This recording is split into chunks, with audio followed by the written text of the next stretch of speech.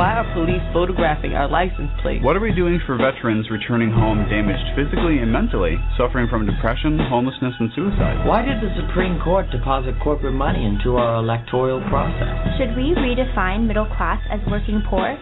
Or is it just another Wall Street merger? What's really behind new voter picture ID laws in certain states? Why aren't NBC, ABC, CBS, and Fox asking these questions? Welcome to the Reasonable Voice radio show. I'm your host, Marcello Rollando, the Reasonable Voice. The mission of the Reasonable Voice is to connect the dots between politics and finance, the need for better and more affordable education, our humanity, world peace, and, of course, the arts, which we then gladly provide our listeners, the voting public, as informative food for thought to provoke their self-determination and appetite for equal economic opportunity and justice for all without truth decay. The Reasonable Voices are advocates prioritizing education, preserving our history, leading by example for a peaceful and prosperous world by evoking and embracing both creative artists and political unity as solutions to our challenges. Good afternoon. This is the Reasonable Voice Talk Radio Show, and my guest today is actor Barlow Jacobs. Barlow Jacobs has been in 3 David Lowery films, but now he's playing one of the detectives searching for Robert Redford's character in The Old Man and the Gun, a mostly true story about love at all levels and times of life, I guess, and a gentleman bank robber. So, good afternoon, Barlow. How are you? Good afternoon. I'm doing great. Thanks for having me. Oh, it's my pleasure. Goodness, it truly is my pleasure. So, where do we start? This is an amazing project. I guess I should mention it opens in selective theaters on, September 28th? Yes, sir. I believe that is correct. Yes, okay. All I've had a chance to see was the trailer, but it's 2.5 minutes of fantastic work. And, of course, seeing Robert Redford and Sissy Spacek together in a scene is enough to be excited about any movie. But tell me, Barlow, tell me about the character you play. You're a detective looking for Robert Redford's character. What's he done? Yeah. What hasn't he done? What hasn't he done? Yeah, I think I'm a detective who is on the case, and really, I'm more of a foil to Casey Affleck's character. I feel like I'm probably the detective that's not taking the case as seriously, or at least not taking Casey's character as seriously as needs to be. So I feel like that's the main role I play, is somewhat of a foil to him. Mm-hmm. And why might your character not be taking this case seriously? I think probably because he doesn't take life too seriously, or maybe he takes it. Maybe actually, probably a better way to say it, he takes life way too seriously. And I think there's a lot of comedic hijinks that comes out of that. Yes, it's certainly true. And again, I only saw the trailer, and I'm telling you, it's just amazing. I laughed. Yeah. And then it's that, what I always call that MASH syndrome. Laugh, and then, right to the gut. I mean, it just, it's incredibly moving. So. Yeah, David's really gifted. I just think the way that David deals with his tone in his films is really exceptional, and is doing like a lot of exciting things right now with that. And kind of the way you just described, I think there's a lot of elements of that in Old Man and the Gun. Yes, The Old Man and the Gun. And of course, Robert Redford is the Old Man in the Gun. Who was the real Old Man in the Gun? The real Old Man in the Gun is a great question. I actually don't know the full.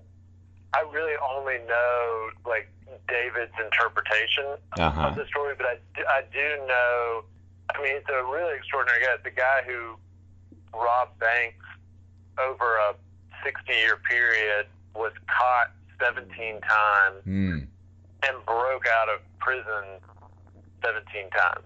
Wow. And Yes. and you almost beg the question of like you wonder if the joy in it for him was as much about the getting caught and the breaking out as it was the actual thrill of the actual robbery. Yes. So yeah, the life that he has is really extraordinary in the way that Robert plays it as really exceptional. Yes. Yeah, you know, and of course the man we're talking about is Forrest Tucker, and that's the character that Robert Redford plays. I met Robert Redford ages ago when they were shooting All the President's Men in front of the Kennedy Center. But anyway, no name dropping. That goes back a while. He was terrific and hilariously funny. In any case, and of course he starred in one of my favorite films of all time, The Natural. Oh, man. Man, what a film. That film is amazing. Absolutely. Okay, let us get back. So the Robert Redford character, Forrest Tucker, escapes from San Quentin at the age of 70, which obviously, since you say he did this 17 times from different prisons, wasn't his first escape. So he was sort of polished at that, yes? No, it wasn't. So it's like initially kind of breaks out and then again kind of does what he does.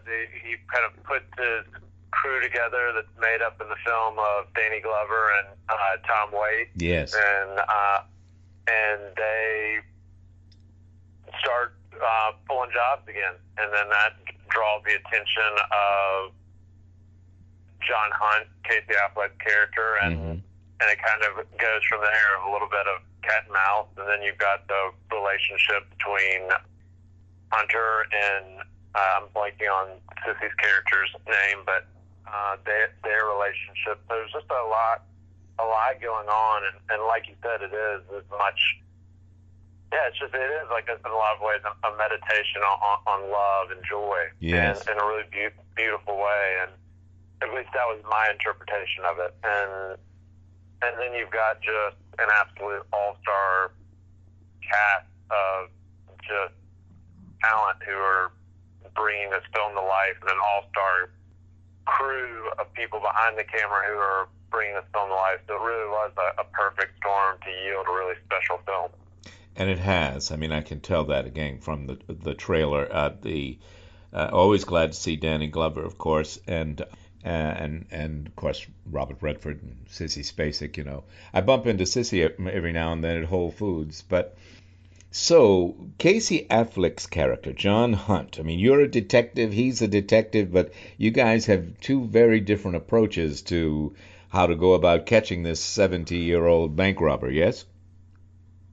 Yeah, it's correct.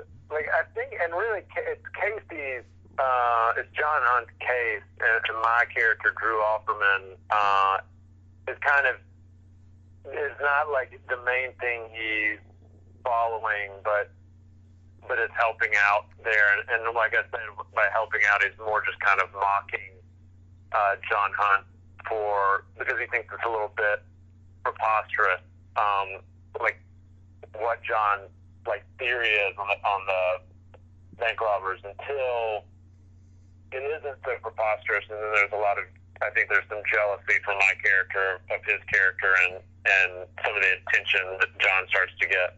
So that is kind of their relationship, and us going after him. It is. So it's like I'm kind of popped in and out of the film to kind of deliver different bits of information when they're needed, and or to just make fun of John Hunt. Yes. Well, you know, and in all deference to Casey Affleck, who I really enjoy, but he tends to play these single-minded, intense, and many times detective characters who is relentless in pursuing issues. I think of Gone Baby Gone, in issues and cases that other people are willing to forget, to overlook. You know, listen, this is too big a deal you're making over something that we should just sort of let go, but he doesn't let go. His characters never let go. What do you think? I think this is like a change up from so I think like anybody who's seen him in that before should expect to see a new take on his pursuit of this, and just it's a character that I don't necessarily know that I've like seen him play before, which is always exciting, and his performance is, I mean, it's like I think he's one of the best working right now, and so there's just so many subtle nuances in all his performances, and this performance is no different. Oh, I'm glad to hear that. Tell us more about that, because I'm sure, I know his focus is there. He's always just dead on laser beam. But can you give us a little hint on how some of those differences you're talking about, without giving away too much? I don't know. I want to be careful. Yeah, I understand. I don't get in trouble with anybody, but I think it's just with that, and also it's like it's Casey's character, so it's hard for me to get into the head of another performer and kind of what he was thinking. But as far as what is it up, it's just I think Casey plays like broken, flawed characters so beautifully, yes, in a way that's so grounded and so unshowy and so subtle, but yet so universal, and captures so many things. Like I just think about Manchester by the Sea, like his performance in that, yes, and just where it's just I saw so much of myself in that character, and I think I'm not alone in that. Of just that kind of, I don't know, he creates this mirror for you that almost to reflect yourself out of, and I don't know if that's the best way to say it, but it's just, and I think in this one he is, I think there's just a lot of people who can connect with kind of where he's at in his plight, and not just in his life and career and whatnot. So. Well, he again, judging from the trailer, everyone is just dead on. It's just amazing, and all the subtleties, all the subtext. I mean, how does a 70-year-old stop to help a woman with card trouble who knows nothing about card trouble and finds the love of his life? How does that happen? Yeah, exactly. I would say go see the film and find out. Yes. It's really beautiful. It's like, and really also really believable. Like these two characters who are at a specific stage of their life, and it's a lot of times that aspect of that story doesn't get told a lot. And yet it's also just in a really, or if it is told, it always seems like it's very melodramatic, and David kind of turns that story on its ear a little bit, yet without reinventing it as well. So it's just it's just really sweet, and almost, I mean, you could easily see those two characters being like 15 or 16 years old as well, and kind of love, and I think that's a really beautiful thing. It is, and I'm glad you said that, because that's exactly the impression I got from the trailer. I mean, you sit these two icons down at a table in a bar, and they have a conversation, and that's, to me, is what acting is all about. I mean, David Lowery gets his visuals, no question. He gets those shots. He gets those pictures that tell the story. But then you have these two sit there and talk to one another. And basically, from what I can see from the trailer, it's really kind of their first date. Their what can be awkward. I remember too many first dates. I'm sure you do too, with those awkward conversations. And yet, these two characters, played by Robert Redford and Sissy Spacek, are couldn't be more, as you say. They are down to earth. It's conversation at its best that can be shown so well in film, because it's the subtleties. It's all that's going on behind the eyes and the pauses. I mean, I'm sorry, I'm getting carried away, but to see that, and And then to take away from that what you and I have taken away is it's just like it's first love all over again. Too much? Yeah, no, I think it's beautiful, and I think there's just a general. You alluded to this in your opening. I mean, just getting to see two actors of their caliber is just crazy to me. Like I remember talking to David, it was just how crazy it is that they've never been in a movie together. I know. And it's just like that was like mind-boggling in itself. So there is a certain just excitement of seeing two actors who are so well respected, are so accomplished, and have done so much, getting to share the screen kind of in the twilights of their career, and it was just really, really beautiful. Oh, yes, absolutely. And on that beautiful note, we're going to take a short break. I'm talking too much, I know, but it's such a beautiful experience. Yes, we are talking to, and I'm going to listen to more, actor Barlow Jacobs, who plays a detective in David Lowery's The Old Man and the Gun, starring Robert Redford and Sissy Spacek. Stay with us, please. We'll be right back. And now, another film rental discovery. Welcome to the Indie Film Minute. Today's film tilts to the melodramatic edge, often veering close to the soap operatic cliff that we might normally choose to avoid. But tilts and veers do not a disaster make. Looking back, After the Wedding becomes a nice surprise. Danish director Susan Beer unfolds a story told mostly in English about the importance of family, no matter how unconventional its structure.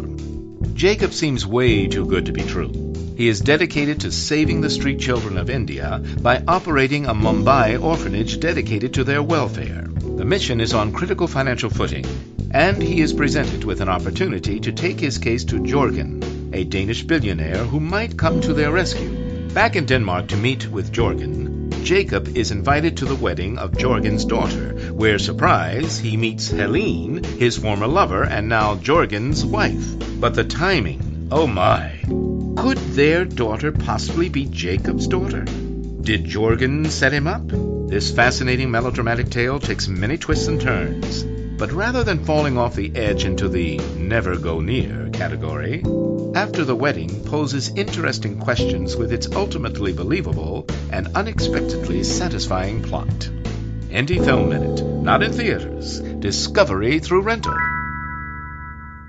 Welcome back to the Reasonable Voices talk radio show. My guest today is actor Barlow Jacobs, who has been, I know we've mentioned, in 3 David Lowery films. That alone is quite an accomplishment. David Lowery is an amazing director. But now we're talking to Barlow Jacobs about the role he plays as a detective searching for, well, maybe not searching for, maybe not as serious about searching for, but we'll see when you go see the movie, for the Robert Redford character in The Old Man and the Gun. The Old Man and the Gun will be released in selected theaters on September 28th, and therefore that's why we're having this conversation. So, Barlow, back to you. We were chatting a bit between segments. You were saying something that I feel very strongly about, so I'm going to let you do most of the talking about it. But to set it up, being in a film on camera is an amazing thing, especially with such talent as David Lowery has pulled together for The Old Man and the Gun, yourself included. But in addition to that, maybe what some of our listeners don't realize is the amazing experience when you're on set, but not on camera, with all this talent around, both the crew and the actors and, everybody, and what they're doing. Tell me how you felt about that. How in any of the films that you've done with David, but particularly The Old Man and the Gun?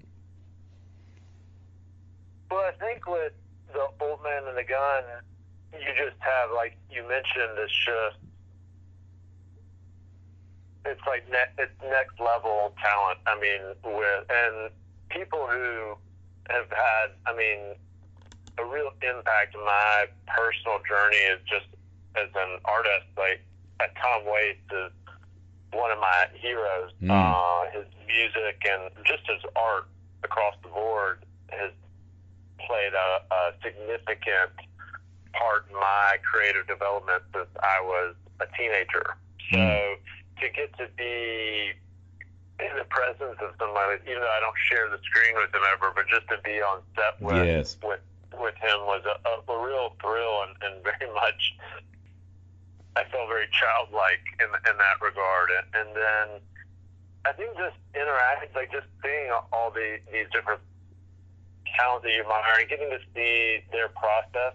And for me in particular, because I'm not just acting, like I'm a writer and a filmmaker as well, and so I geek out about all the different things that go into making a film. So to be on a set that has that kind of talent behind the camera as well is really beautiful. And then I just love the way that David runs his sets, and I love just the team that he surrounds himself with, and his producers, Toby Holbrooks and James Johnson, are also friends of mine, and I just think the world of them as well, and just get to see all of that machine at work is just a lot of fun.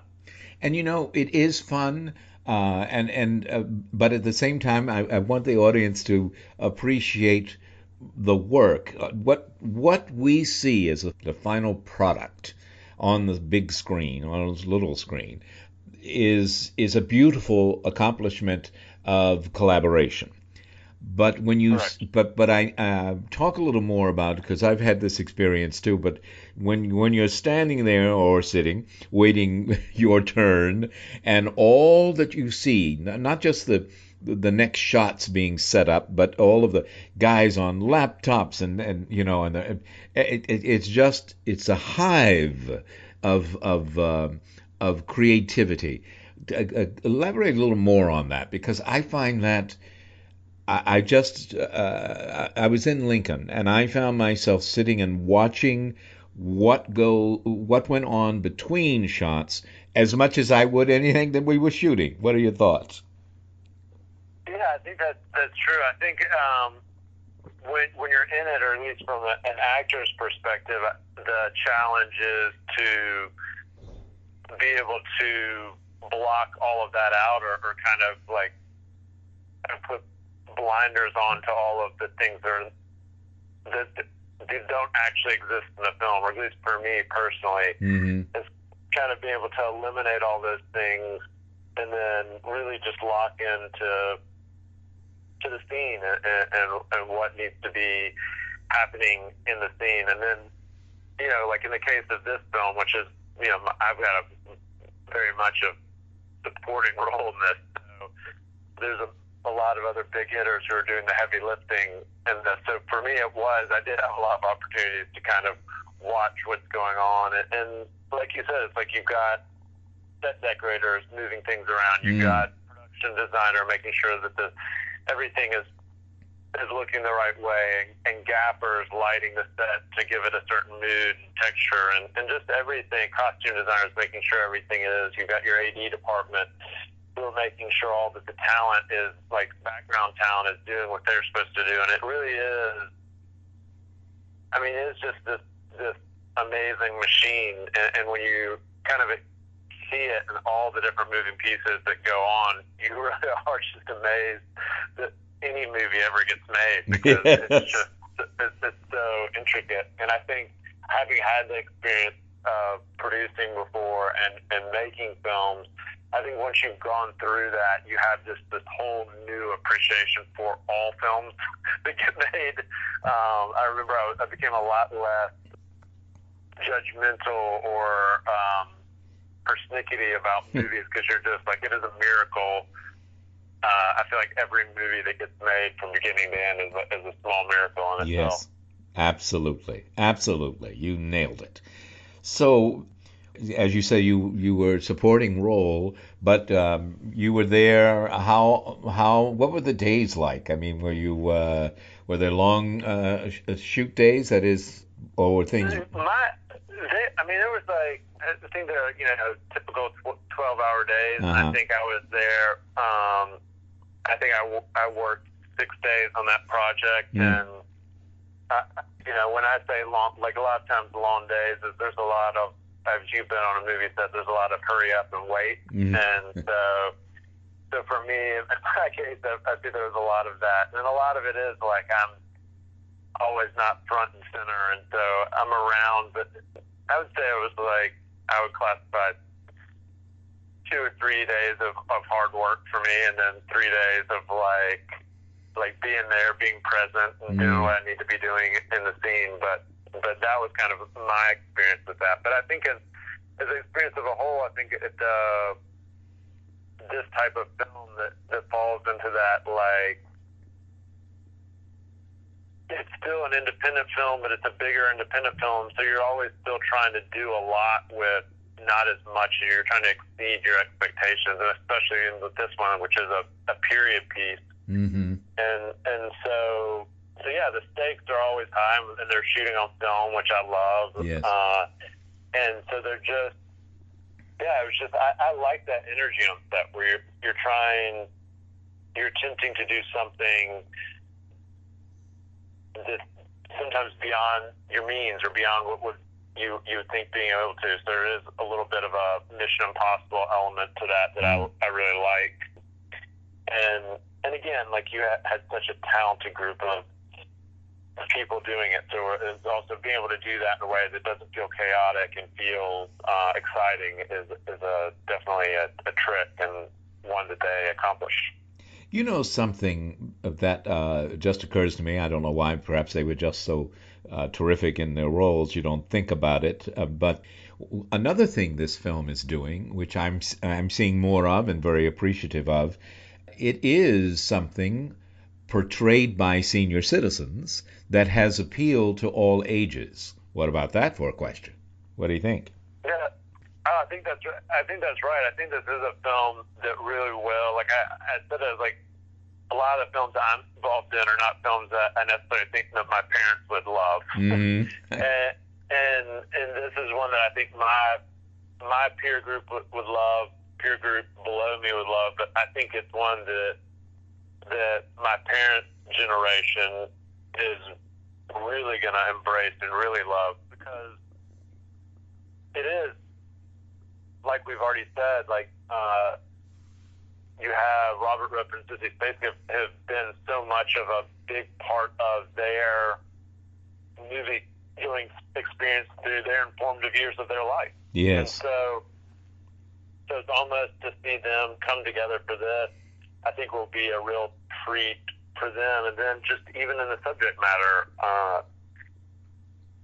it's never too late. I mean, I think is another like kind of undercurrent theme. Again, my interpretation, and so I think that is something that resonates with me. But obviously, I think it's something that really resonates with an older generation. Yes, and I'm so glad you said that phrase. It's never too late. I was hoping you had that reaction. It's never too late. But tell us a bit more. I mean, you've alluded to other movies you've done and that you produce and write.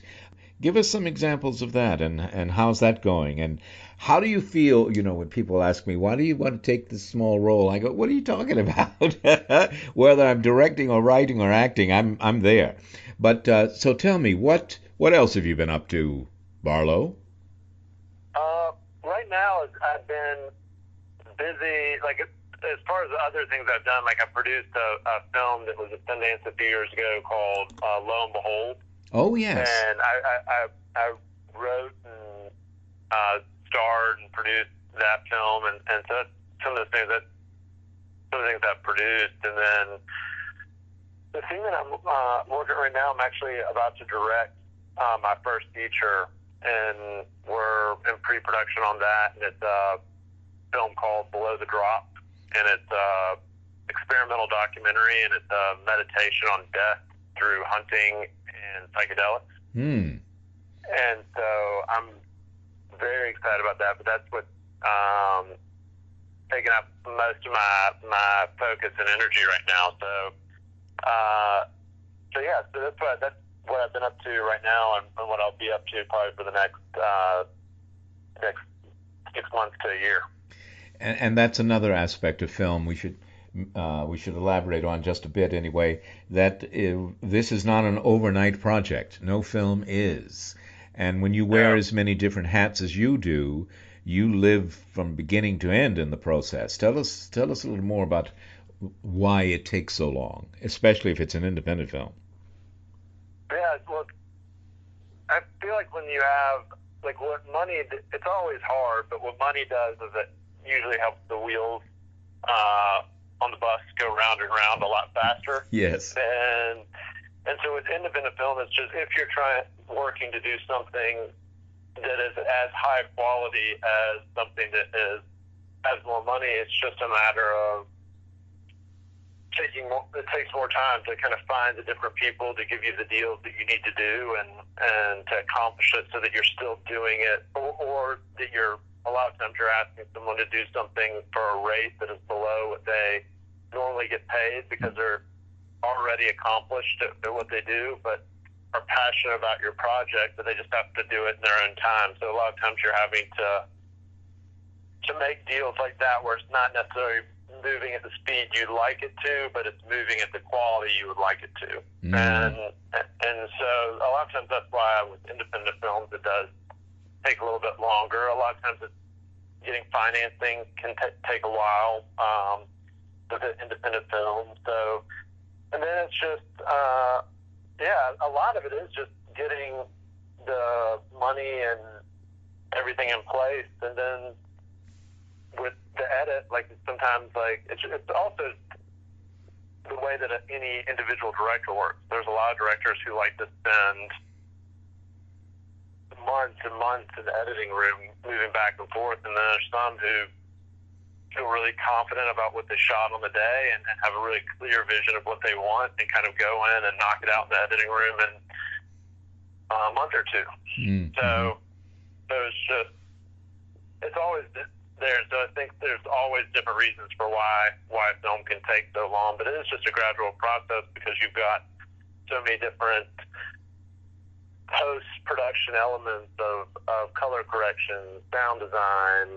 Sometimes if you didn't get the right sound you had on the day of the set, you're doing ADR, so you're bringing in actors to redo lines, or if there's a scene you need to reshoot, then you go, like in this case, like on David's film, like there was some additional scenes that he wanted to pick up, and so I went back to pick those up. So it's just a lot of different things that lend it to being a longer process.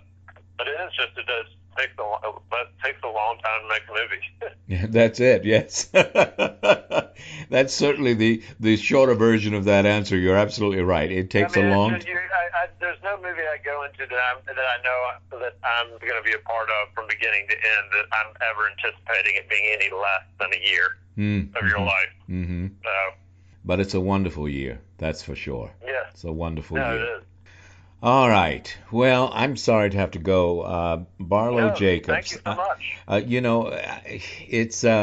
It's always, as you can tell, exciting for me to talk to people in movies who make movies, filmmakers, and Barlow Jacobs is no exception to that. This has been a great conversation. I thoroughly have enjoyed it anyway.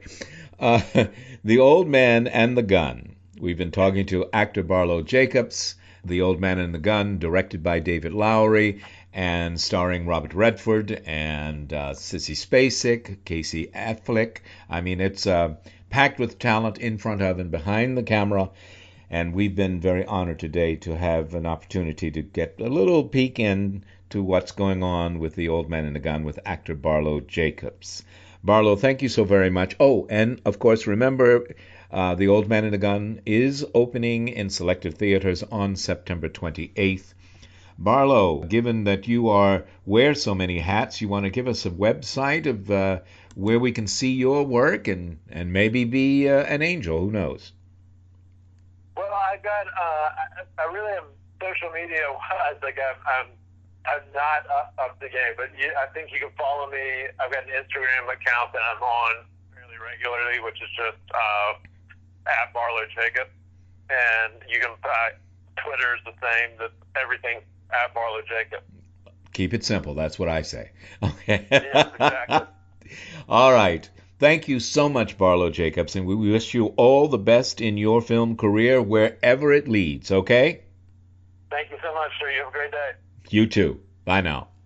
Welcome to the Indie Film Minute. In 2006, an inconvenient truth told us that global warming was upon us, that it was caused by the actions of mankind, and that the consequences would be dire if we took no action. 10 years later, broad predictions have coalesced into horrific specifics, and climate change accelerates. Really? Who says so? Important, trustworthy people say so. Check out the eye-opening documentary, The Age of Consequences. These aren't our simultaneously lauded and vilified scientists talking, but important and thoughtful world leaders. Those who bear frontline burden. They must plan for our survival. One of the first countries to go underwater will be Bangladesh. This will be a flashpoint. Did you know there is already a fence surrounding the entire country for controlling the inevitable mass migration? Many of the biggest crises of our times, Syria, the Sudan, the failed Arab Spring, and others, are already tied to climate change. With shocking imagery driving their points home, the predictions of these world leaders are grounded in grim reality. We at the Indie Film Minute are not political animals.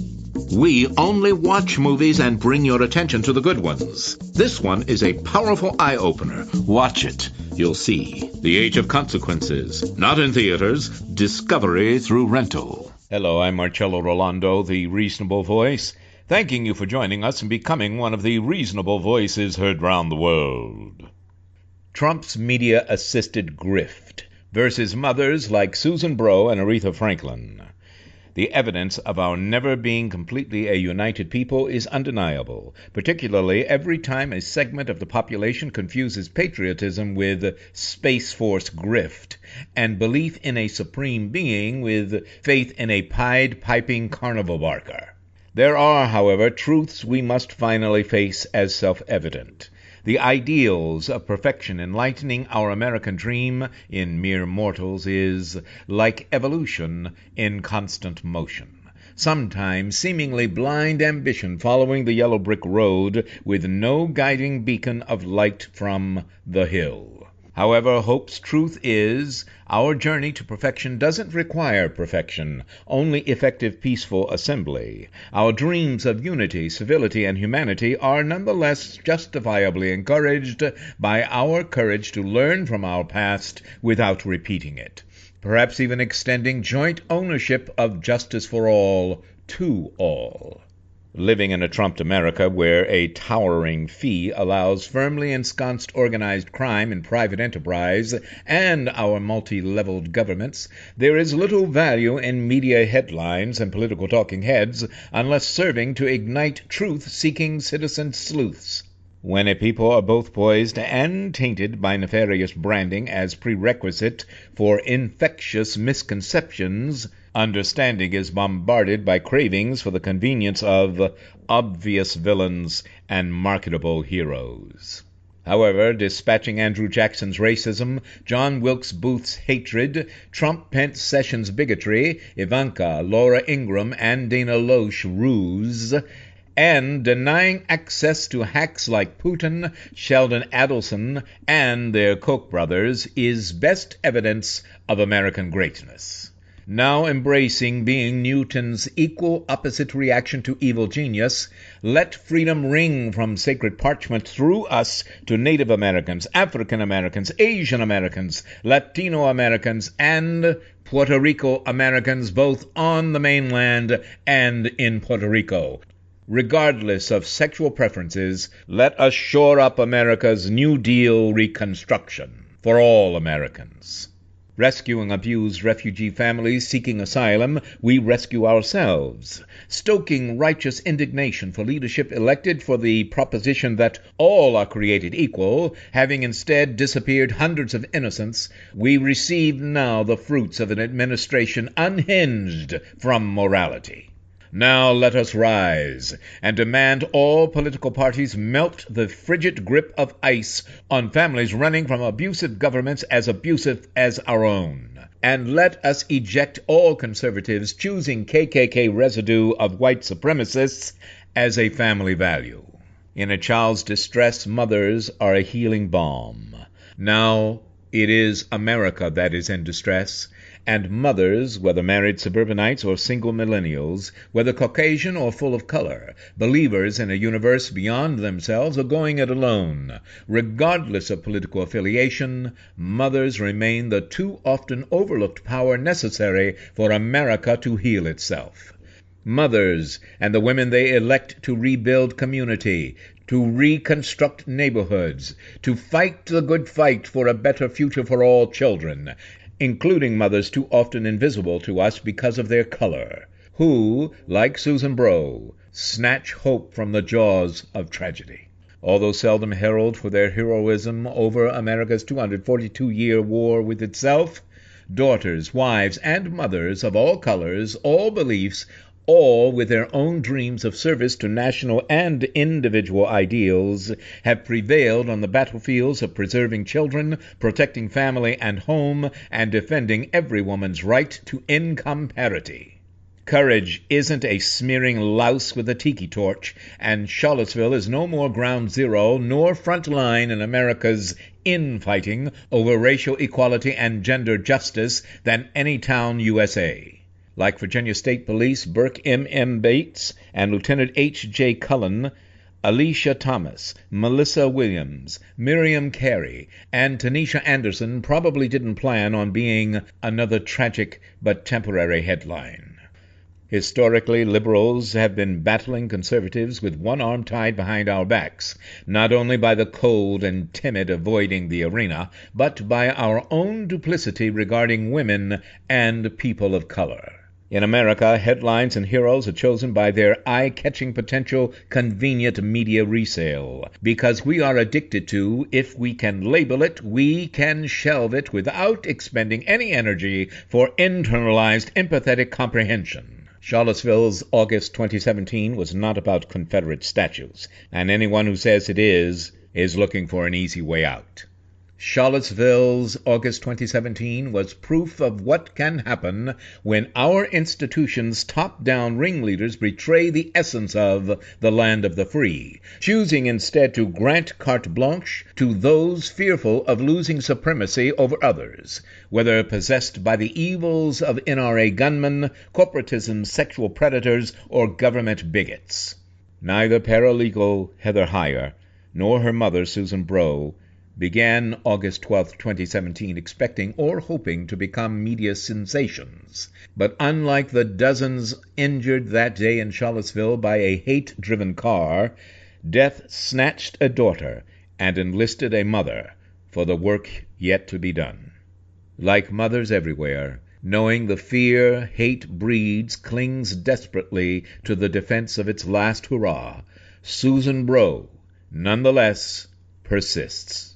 Now, let us lift every voice, sing praises for, and follow the example of mothers. Thank you, and join us. Become one of the reasonable voices heard round the world. Thank you for continuing to listen to, support, and share the Reasonable Voice Blog Talk Radio with family and friends, especially online. We enjoy hearing from you, and in response, yes, we are now accepting new company and business advertisers and welcoming organizations seeking to be one of our sponsors. So please do continue to email us at thereasonablevoice@gmail.com. However, if you prefer to simply make a donation, your donations are greatly appreciated and can be made through PayPal by clicking on the donate button found at the top of the homepage of thereasonablevoice.com website. Thank you for joining us today to make every day as reasonable as possible. We hope you will download and share our downloadable podcasts. I'm Marcello Rollando, the Reasonable Voice, hoping you will become one of the reasonable voices heard round the world.